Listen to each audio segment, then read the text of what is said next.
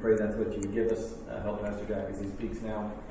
Fill him with your Holy Spirit and give him every word that you want him to say. We pray for your blessings for these prayer requests that were lifted up, for the family that is grieving at the loss of a loved one, and for health challenges and other challenges that there are. Lord, you know every need. And we pray that you would work in our lives in a powerful way as we have faith in you. Lord, we do believe.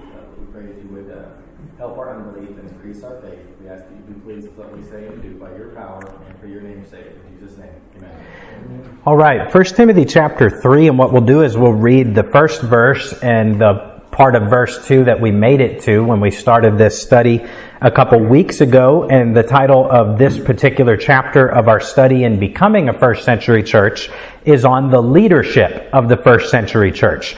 So 1 Timothy chapter 3 and verse number 1. The Word of God says, "This is a true saying, if a man desire the office of a bishop, he desireth a good work. A bishop then must be blameless, the husband of one wife." And that's as far as we made it last time. We filled up a whole Bible study just launching from those particular verses. So what I'll do is I'll walk back through the handout quickly and see if there are blanks there and tell you what we put in last time. We said from verse number 1, a man is allowed to desire to be a bishop. Verse 1 says that if a man desire, and then the next blank is this verse teaches there is a office of a bishop. A office of a bishop. The word is overseer here. And we talked about how in the New Testament there's the word bishop, which means overseer. There's the word pastor, which means shepherd. And there's the word elder, which means an older person, but also meaning by implication many times a specific position, as in the Jewish tribes, the elders are what they would call the councilmen, who would meet together, who would make the decisions. So if you said in those days that someone was an elder, it didn't just mean that they were older, it meant that they were not a young person, it wasn't that they were someone who was not of age yet, they were of full age, and they also had that position that went with the official title of elder. So this verse teaches there's such a thing as an office of a bishop. And the third one there under verse 1 is this office is a good work. It's a good work. Desiring to be a pastor, giving your life to that, giving part of your life to that, the Bible says it's a good work. It's a good thing. Amen. Verse number 2, this verse uses the term must be to indicate that there are certain qualifications that must be met. And that's what we're studying here, is the qualifications of someone who's going to be in that position of bishop, pastor, elder, overseer of the church. The beginning of that verse, it says we have there blameless, married, and masculine. It says the husband of one wife, indicating that it should be a man that fills that position. We looked at other supporting verses there also. The word blameless means that there's not something that a reasonable person could look and say, you've done something so wrong, you've got a flaw that is so wrong, that you should not be able to do this position. The next one, Paul's letters are Scripture. Paul's letters are Scripture. I think it's 1 Peter 3, 15 and 16. We read that Sunday morning also. And then underneath that, there are no examples of women pastors or deacons in the New Testament. We added in scriptures there that I could get to you later if you weren't here and you wanted to add those in. Okay, so I think that we made it about as far as I was wanting to continue on our subject here. So, Jason, would you look at 1 Peter chapter 5 and read us a verse from there in just one moment? So we read verse number 2, a bishop then must be blameless, the husband of one wife. This here would give the expectation that someone who is going to be a bishop or an overseer would be married. Now, as I said before, I'll hope to get to here in a couple of weeks. The questions that people have often are, well, bishop, elder, overseer, pastor, are those different positions or are they the same one? I believe they are different terms referring to the same office, and I think we'll show that scripturally. So here when it says a bishop, it must be the husband of one wife, that would be the expectation, is that a church leader would be married. And can you read 1 Peter 5:1? The elders which are among you I exhort, who am also an elder, and a witness of the sufferings of Christ, and also a partaker of the glory that shall be revealed. Okay, so the Apostle Paul said that he also was an elder. But we know from the scriptures that he was single and that he was not married. So maybe the Apostle Paul illustrates here that there could be exceptions to that, or exceptions for a time. I don't really know. As I said, if I was on a pulpit committee and was looking for someone to fulfill that role, I would look for someone who met these qualifications, and I would think, let's get someone who's married. That's what the text said. I think Charles Spurgeon was 17 years old when they made him the main preacher of the London Baptist Tabernacle? I think that's what it was called. And then he got married after that and continued on. So at any rate, the Apostle Paul was certainly a unique person as well. He was a church planner. He was a missionary. He was an apostle, which is not really an office we think that carries forward, because there were qualifications such as seeing Christ, and that goes along with those 12 disciples. So he was a missionary, church planner, apostle, elder. He said that he fulfilled all those roles. I just think it's interesting that the Apostle Paul also said that he was an elder. If you're there in 1 Timothy chapter 4 and verse number 1, it's interesting that here in chapter 3, the Bible says if you're going to be an overseer of the church, you should be married. In 1 Timothy 4 and verse number 1, he then says this: "Now the Spirit speaketh expressly that in the latter times some shall depart from the faith, giving heed to seducing spirits and doctrines of devils." Wow, doctrines of devils. So it's teachings that come from demons, from fallen angels. What kind of things would they teach? You should worship the devil? You should do drugs? No, look what it says, verse 2. "Speaking lies and hypocrisy, having their conscience seared with a hot iron, forbidding to marry, and commanding to abstain from meats, which God hath created to be received with thanksgiving of them which believe and know the truth. For every creature of God is good, and nothing to be refused, if it be received with thanksgiving, for it is sanctified by the word of God and prayer."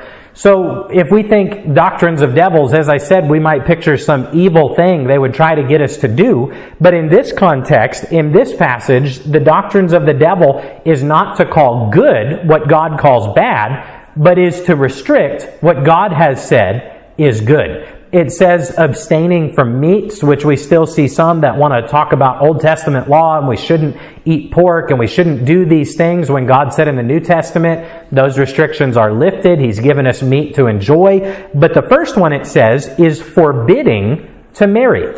Now, if you're going to be a priest in the Catholic Church, which again we talked about, you could call a church leader an elder, an overseer, a bishop, a pastor. All those are biblical terms.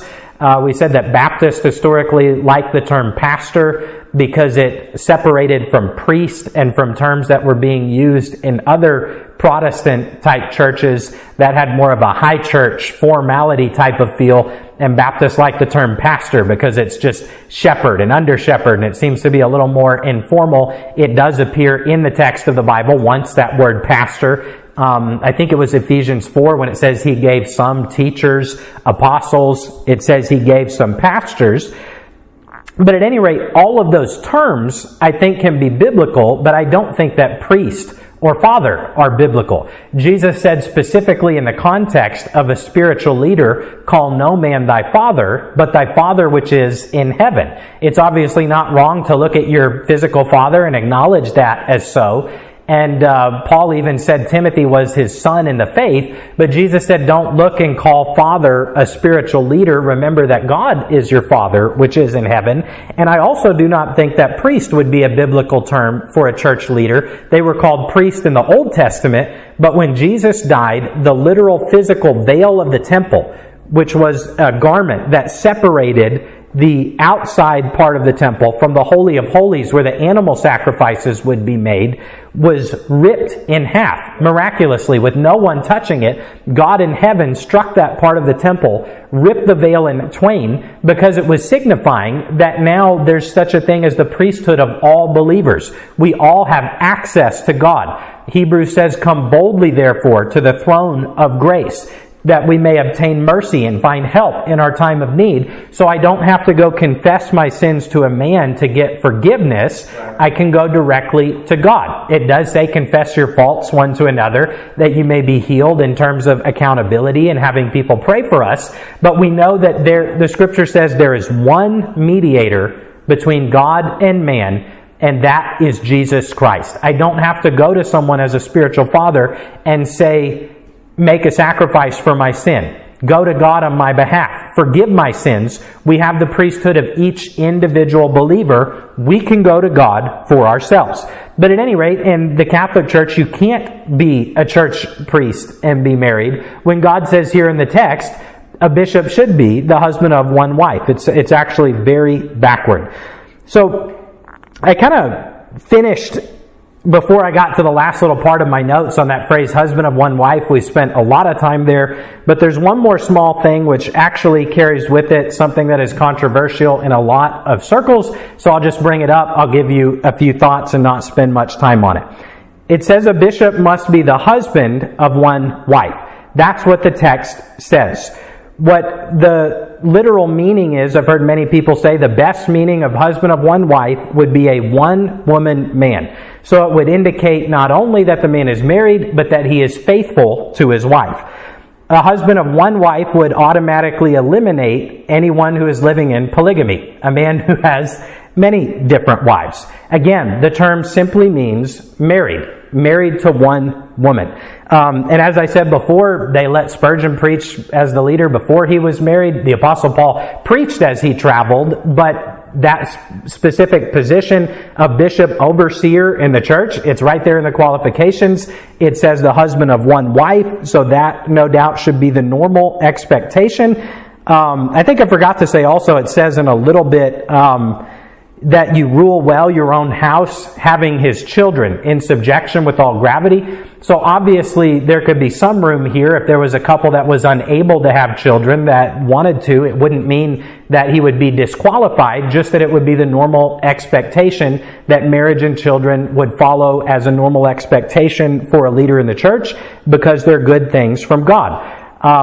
Brother Cox told a story one time, the evangelist who used to come when we were younger, and he said there was a man who I think his dad had pastored the church, or they knew him. The older man left. They wanted him to be the pastor, and he got out of Bible college. He wasn't married, and the pastor at his college told him, it says the husband of one wife, you need to get married before you're a pastor. So they basically held the church down for 2 years, and he ran off and went around till he found someone to get married to, and then he came back and he was the overseer. So as I said, some people have worked a little bit differently. I remember hearing that in like the 1940s or 50s in Texas, there were these Bible college, and then there were small little bitty churches that you would drive out of the city to go to, and they literally had no one, so they would go to the young single guys and say, come preach for us on Sunday morning and be our pastor. And they did that for a time, and those men eventually got married and went forward.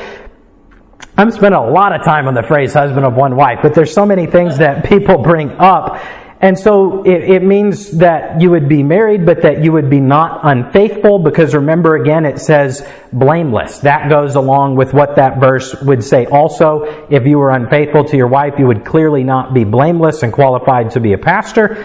So the part that's controversial is that many people believe that this phrase, the husband of one wife, they believe that it unequivocally means that any divorce at any time in a man's past would disqualify him from being a pastor. Whether that's 100% true or not, I'm not completely convinced.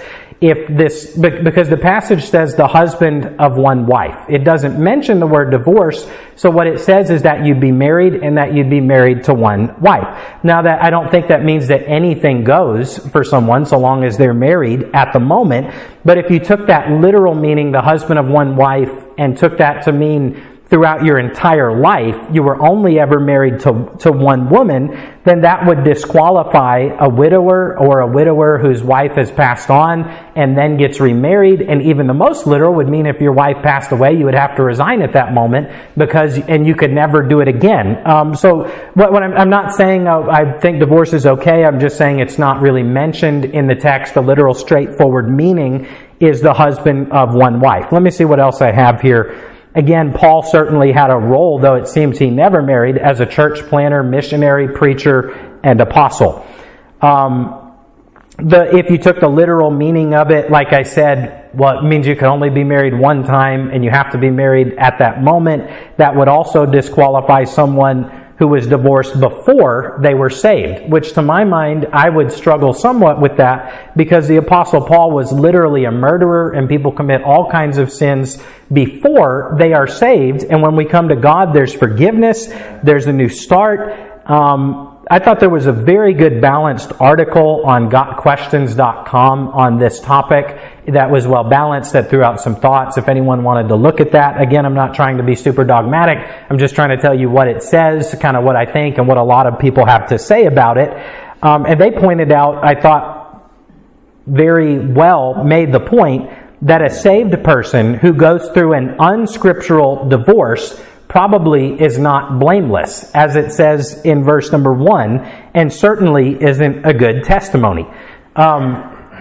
Some of you in this room may not have heard of, but I'm sure that several of you have heard of the name Peter Ruckman.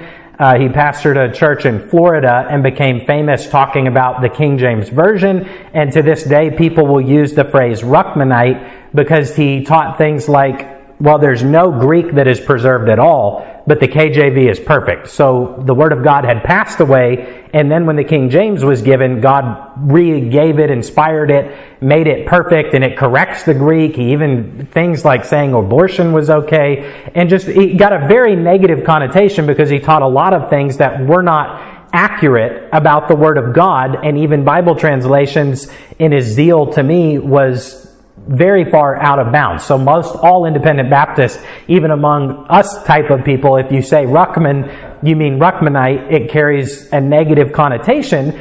He was, by the time he was done pastoring his church, on his third wife, and it was basically from what people said, and what he said was, well, she no longer wanted to be, and the Bible says let him depart, and so I just trade out and get a new one and keep going, and it doesn't really matter.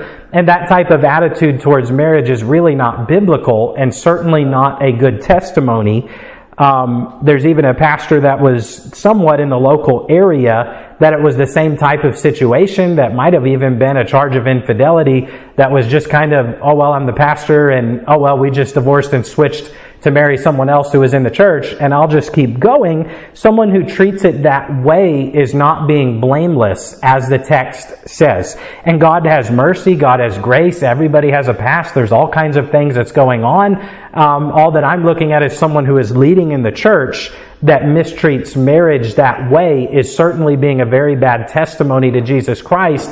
And if there's mentions in the text about ruling your own house well, keeping your children in subjection, being the husband of one wife, and then it specifically says, how can you be a good leader in the church if basically your own home is not being taken care of? So someone who does go through that type of thing should probably at least step back, be a part of a church, go forward, and who knows in what role God would use them in the future, but probably shouldn't continue on in that role of leading, would be my thought. My dad had a pastor friend that was also in the Metroplex, that when he was young and in the ministry, his wife left him, was unfaithful, and the man kept going as pastor, eventually got remarried. And I'm telling you, I don't know what to think of that. I wouldn't probably like that. But the man was a good friend to my dad. His church gave untold number of money to missions and saw people saved. I'm not saying I agree with that. I'm just saying people look at this text and then they come up with somewhat of different opinions. And I think perhaps we could give a little bit of grace for every specific situation. And I think that's basically all that I have to say about that marriage should not be disrespected and trampled in a way that we could not look and say the pastor is blameless. But at the same time, it doesn't specifically in that verse bring up the issue of divorce. It says the husband of one wife is simply what it says straightforward. And as I said, it's controversial and people will come up with their different opinions and seek the Lord as they all should do. And maybe it's something we don't have to have 100% figured out here tonight. So I just do my best to give you that's what the text says and kind of what a lot of different people say. And everyone has to follow God and come to the conclusion that God would bring them to the best of their ability. Okay, I am ready to move off of that phrase and go on to the next ones. 1 Timothy chapter 3 and verse number 2. And again, Jason, let me know if I miss some of the fill-ins on this sheet. I'm teaching from different notes. So let me see. It looks like I have a while to go before I have a blank to fill in. You can look at those and have them for later, or add your own notes or scriptures there in the margin. So verse number 2 continues, the husband of one wife. The next word there is vigilant. That word means sober, circumspect, and vigilant. That word sober there specifically doesn't have to do with drunkenness, though you're certainly not being sober if you're drunk all the time, because it's talking about being serious, being circumspect, being vigilant, being a serious person, not a careless person, for that would not be well for someone to be who is leading in the house of God. I said vigilant and then sober. One of the definitions of vigilant is sober, circumspect, vigilant, and then the word sober, which means sound in mind, self-controlled, moderate, and temperate. So the idea there is that, as I said, you would be a serious person, not someone who's drunk all the time or someone who's careless and just living life like a party and not taking care of details and looking out for the flock of God. We'll see a text at some point that says, where Paul said to look out for the wolves that would come in and target the sheep. And that takes someone who's being vigilant. That's what Peter told the church when he wrote in 1 Peter, be sober, be vigilant. The exact same words. Why? For your adversary the devil, as a roaring lion, walketh about, seeking whom he may devour. So that's every single one of us as Christians, but no doubt, perhaps, maybe even on another level, the spiritual attack against the leaders of the house of God. The attacks will come because the devil can do more damage, perhaps, to the name of Christ and the testimony of the church if the leaders fall into sin. And again, that's why it says don't receive an accusation against an elder unless it's 2 or 3 witnesses, but them that do sin rebuke before all. People say, well, if it comes out that a leader in the church did this sin, that's going to be bad for the church. Not really. Yes, it is, but perhaps worse is that type of thing was swept under the rug and someone was allowed to continue further into sin, and that it was not taken seriously enough to be rebuked. And yes, it's bad, but when someone is rebuked, there's also young people who are watching. There's also people who learn from the fall of another. So be sober, be vigilant. The devil is after each and every one of us. The next word there is of good behavior. That's easy enough to understand. It means behaving well. That word there also has the definition of modest, which I think there's another word here that has something to do with that thought of modest. Sober means sound in mind, self-controlled, moderate, and temperate. So to be modest means that you're not living this extravagant, careless, look at me type of lifestyle, but not that you have to take a vow of poverty, but that your priorities are straight. You're not looking to spend all of your money on gold chains. That's what Des Bryant did when he got signed as a rookie. He ran out of money because he gave all of his money to people around him and to buy gold chains. That's not a modest, of good behavior, serious type of lifestyle that God says the leader in the church should exemplify so that no doubt others can live from it. The next one is given to hospitality, which again is easy enough to understand. It's given to the habit of being hospitable to others and welcoming them. The Greek word, one of the definitions under that said fond of guest, fond of having guests, welcoming people, being hospitable, loving, and fellowshipping them. We've talked about how through the book of Acts and the rest of my brain gets going fast and then the words just don't keep up with it. Or else my brain is too slow. One of the others. It says that in the first century church they were continuing in prayer and in the teaching from the apostles, but also in breaking of bread, in fellowship, in being in one another's homes, and living life together as a family. So here again, the leader setting that example by being given to hospitality. The next one there is apt to teach. The word apt here I think I have that in your notes. The word apt means suitable, having a tendency, inclined, ready, or qualified to teach. Another place I saw said able to teach. So it carries both the connotation of you're qualified to do it, you're actually up to the task and able to teach others, but also that you have a tendency, you're inclined, you're ready, you want to be involved in people's lives, you want to teach them, and scripturally the role of the pastor is to teach what? The Word of God. It's to teach the Bible to others. At its basic, most elemental level, I believe that's what a call to be a pastor is, though it carries out a lot of other duties. It's teaching the Bible to other people through the teaching and the preaching of the Word of God, and hopefully, for me, that's one basic way you could put a goal of my preaching, is that if you're here listening to it, is that you learn Bible from it. No doubt a lot of this you've already known, you've already heard. There's people here who have been in church their whole lives, been Bible students their whole lives, but through the preaching of the Word of God, the goal for me is not just that it would be telling a bunch of stories or that it would be funny, but that we would be learning what the Bible says through the teaching and the preaching. Okay, whole new verse. Verse number 3. Not given to wine.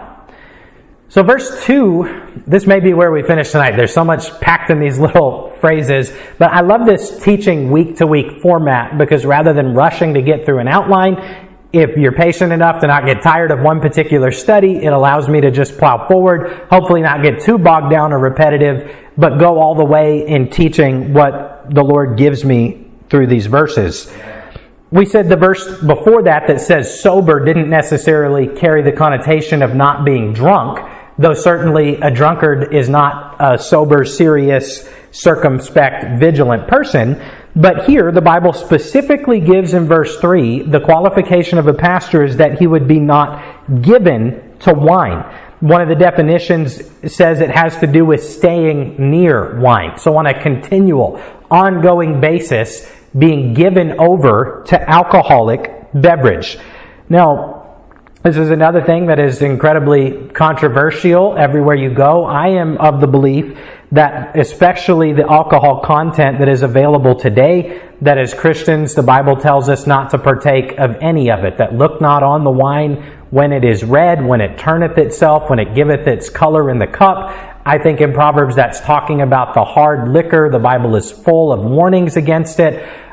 There's other verses that people would look at that would point to and say this indicates you can partake of it moderately, and so long as you don't get drunk, it's okay. That's really not what I think about it, but I do show compassion to people who believe that, because you can certainly look at a lot of the Bible that seems to be saying that. So if someone takes that position that, well, so long as you take so little of it that you could never get drunk, I think it's okay. I really do not agree with that for a host of reasons that I don't want to teach on all of it tonight. Part of it because I don't think I'm as studied or as well qualified as others as I've heard yet to teach super in depth in that topic. I'm just saying I show people some grace to have a disagreement, because you look at the text itself and you could certainly argue from some verses that you think that that's what it is saying.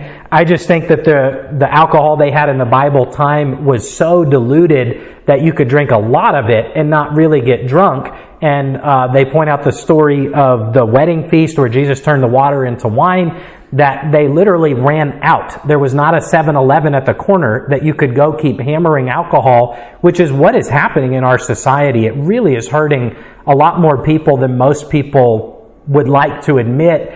And I have a sort of a personal thing against it. I don't know, maybe for some reasons I could think about and share at a later time, where I kind of hate it. I kind of hate the whole industry. I hate the whole idea of it, and the thought of my child turning 21 and saying, well, here's a cup of hard liquor, just make sure you only take a little bit, and not knowing what their propensity would be to be given over to that. To me, I am completely withdrawn. I could be made fun of by a lot, I'm sure, but I would be in that total abstinence, teetotaler position, at least for me in my house.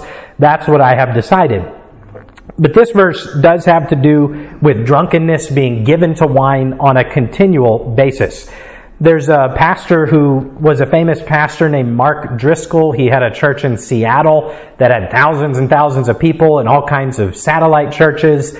And eventually it was plagiarism and some financial things that went wrong. He had to step back, and it was like basically that whole network just like crumbled overnight, and the church is closed and shut down, and there's not even anything to do with it anymore. But 10 or 15 years ago, he was very famous, kind of on the scene, Calvinist type of pastor that they would call the emerging church, that would say, well, we hold to the doctrines true, but we're in a different cultural context, and we're going to look different than people have always looked, that type of thing.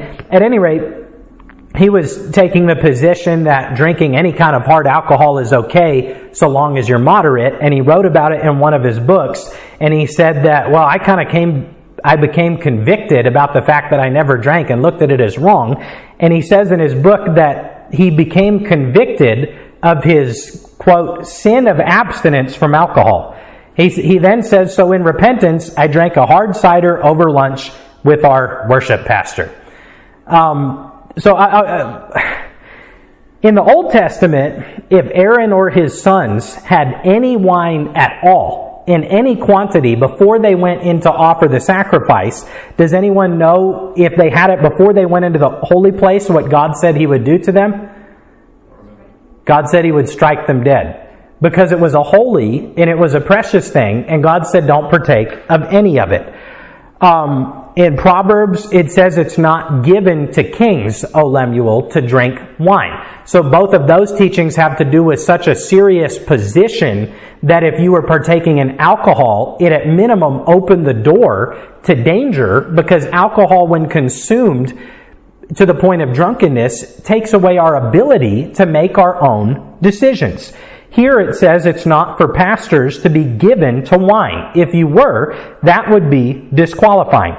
There was a man named Darren Patrick who wrote a book called The Church Planter, and he did a large survey of church planters and pastors, and specifically of the demographic group of younger pastors. And he said in the surveys they filled out, he said, quote, the biggest problem among these young pastors is drunkenness. People, young men who were hearing the teaching and agreeing, well, so long as you have it in moderation, and secretly in their life it was not in moderation, and something that the Bible says was disqualifying. In this one particular survey, he found it as the greatest problem that they had was being given to alcohol and drinking to the point of intoxication. I'm wrapping up my time here, but if anyone would like to listen to more, I thought John MacArthur had two excellent sermons on the topic. The one was called Christians and Alcohol, and part two was called Interrogating Alcohol. I've said before, I find myself quoting him a little bit more. He certainly teaches things that I would not agree with, but when I do listen, I really respect his approach to the text, and I think he always has the goal of getting to what the Bible says and teaching it to other people. And those two sermons particularly I found to be very helpful, where he went into the history of what it was like, what was happening at the time, and I just thought was a very good scriptural message that, as I said, I'm sure I'll speak on it someday, but something that requires a lot of study, that if you want to listen to more, I thought those two sermons were fantastic. So I'll give you his one quote, and then we're just about ready to be done here and wrap up. He quoted that study where it said the biggest problem was drunkenness. And then he says, have you ever heard in your life, in the history of the church, that a big problem among pastors was drunkenness? He goes on to say, this new freedom, this new liberation is damaging. Pastors should not be doing that, and they should not be advocating that. What they're telling those kids to drink isn't anything like what was going on in the Scriptures. They might as well tell them to have slaves. He was referring there to the fact that in the Bible it may refer to slavery, which was more of an indentured servitude cultural thing, and saying, well, I found the word slave in the Bible, so I can own a slave today, which, by the way, people did in times past in America and around the world. And he says if you're going to look and see where people drank in the Bible, and says, sure, go ahead and drink like people do today, it's the alcohol today, he's saying, is as different today as slavery was in Bible times to what we would look at and might think of as slavery. At any rate, basically he's saying that came from the fact that you're teaching, yeah, it's okay, even like the one pastor from Seattle, glorify it. I repented of not drinking sooner, just drink in moderation. And they took that and, well, oh, this is a newfound freedom. And then it led them into drinking more and more to get away from the stress, to where it became that they fell into something that the Bible says makes you not even qualified to be a leader in the church. And he said at their church it's always been a qualification to be on the pastoral team that you cannot drink hard alcohol in any form at all, which I think is certainly biblical. I thought I might have had one more thing to say there, but it's escaping from my mind. I think even the Southern Baptists, as much as they're split between the new and the old guard, there's conservatives and then there's more liberals. Like I said, the current president had the woman come teach Sunday morning in his church as the position of a pastor is supposed to do. But I believe the last I heard, it's still in their agreement that you can't drink alcohol and be in good standing with the convention. I'm not 100% sure on that point, but I do remember reading that in the past, at least in one group or section, there was someone who was saying, well, I don't think there's anything wrong with it, but I chose to give it up because this Southern Baptist Convention, whatever it was, group, sector, in order to be involved with it, I had to not do it. I certainly think that's wise, and I certainly think that's biblical. So much so that if you were to be able at all to be accused of giving to wine, the Bible says it's disqualifying. I'll stop there for tonight. We, again, didn't make it very far, but I hope it's not getting too bogged down. I hope the information is good and is interesting. Does anyone have anything else? I'll go ahead and open it up one more time. Any questions or comments or prayer requests that we didn't get to? And it doesn't look like we do, so we'll go ahead and be dismissed in a word of prayer. And Brother Jason will have the offering plate right there in the back. If anyone had a donation, you can drop it in after we pray. Heavenly Father, we love you. I pray that the Word of God would be edifying to us tonight. I pray that you would help my feeble attempts to simply exposit and look to the Bible and see what it says. I have no doubt that if I get to be privileged enough to continue in the ministry, that someday I'll look back at some of the things I said and say, well, I didn't get it all 100% right, because no one does but you. So I pray that we always would be growing in grace, and that, Lord, if I do miss the mark on anything, that you would show me compassion and show me where I'm wrong and the Word of God is right. I pray you'd bless these people for coming out here tonight and the love and support that they've showed to me and to our church through this time of transition. We pray that you would continue to bless our church, and as we go forward, Heavenly Father, that you would allow us to see souls saved, people added to the church, and your will be done, not for our honor and glory, but for yours.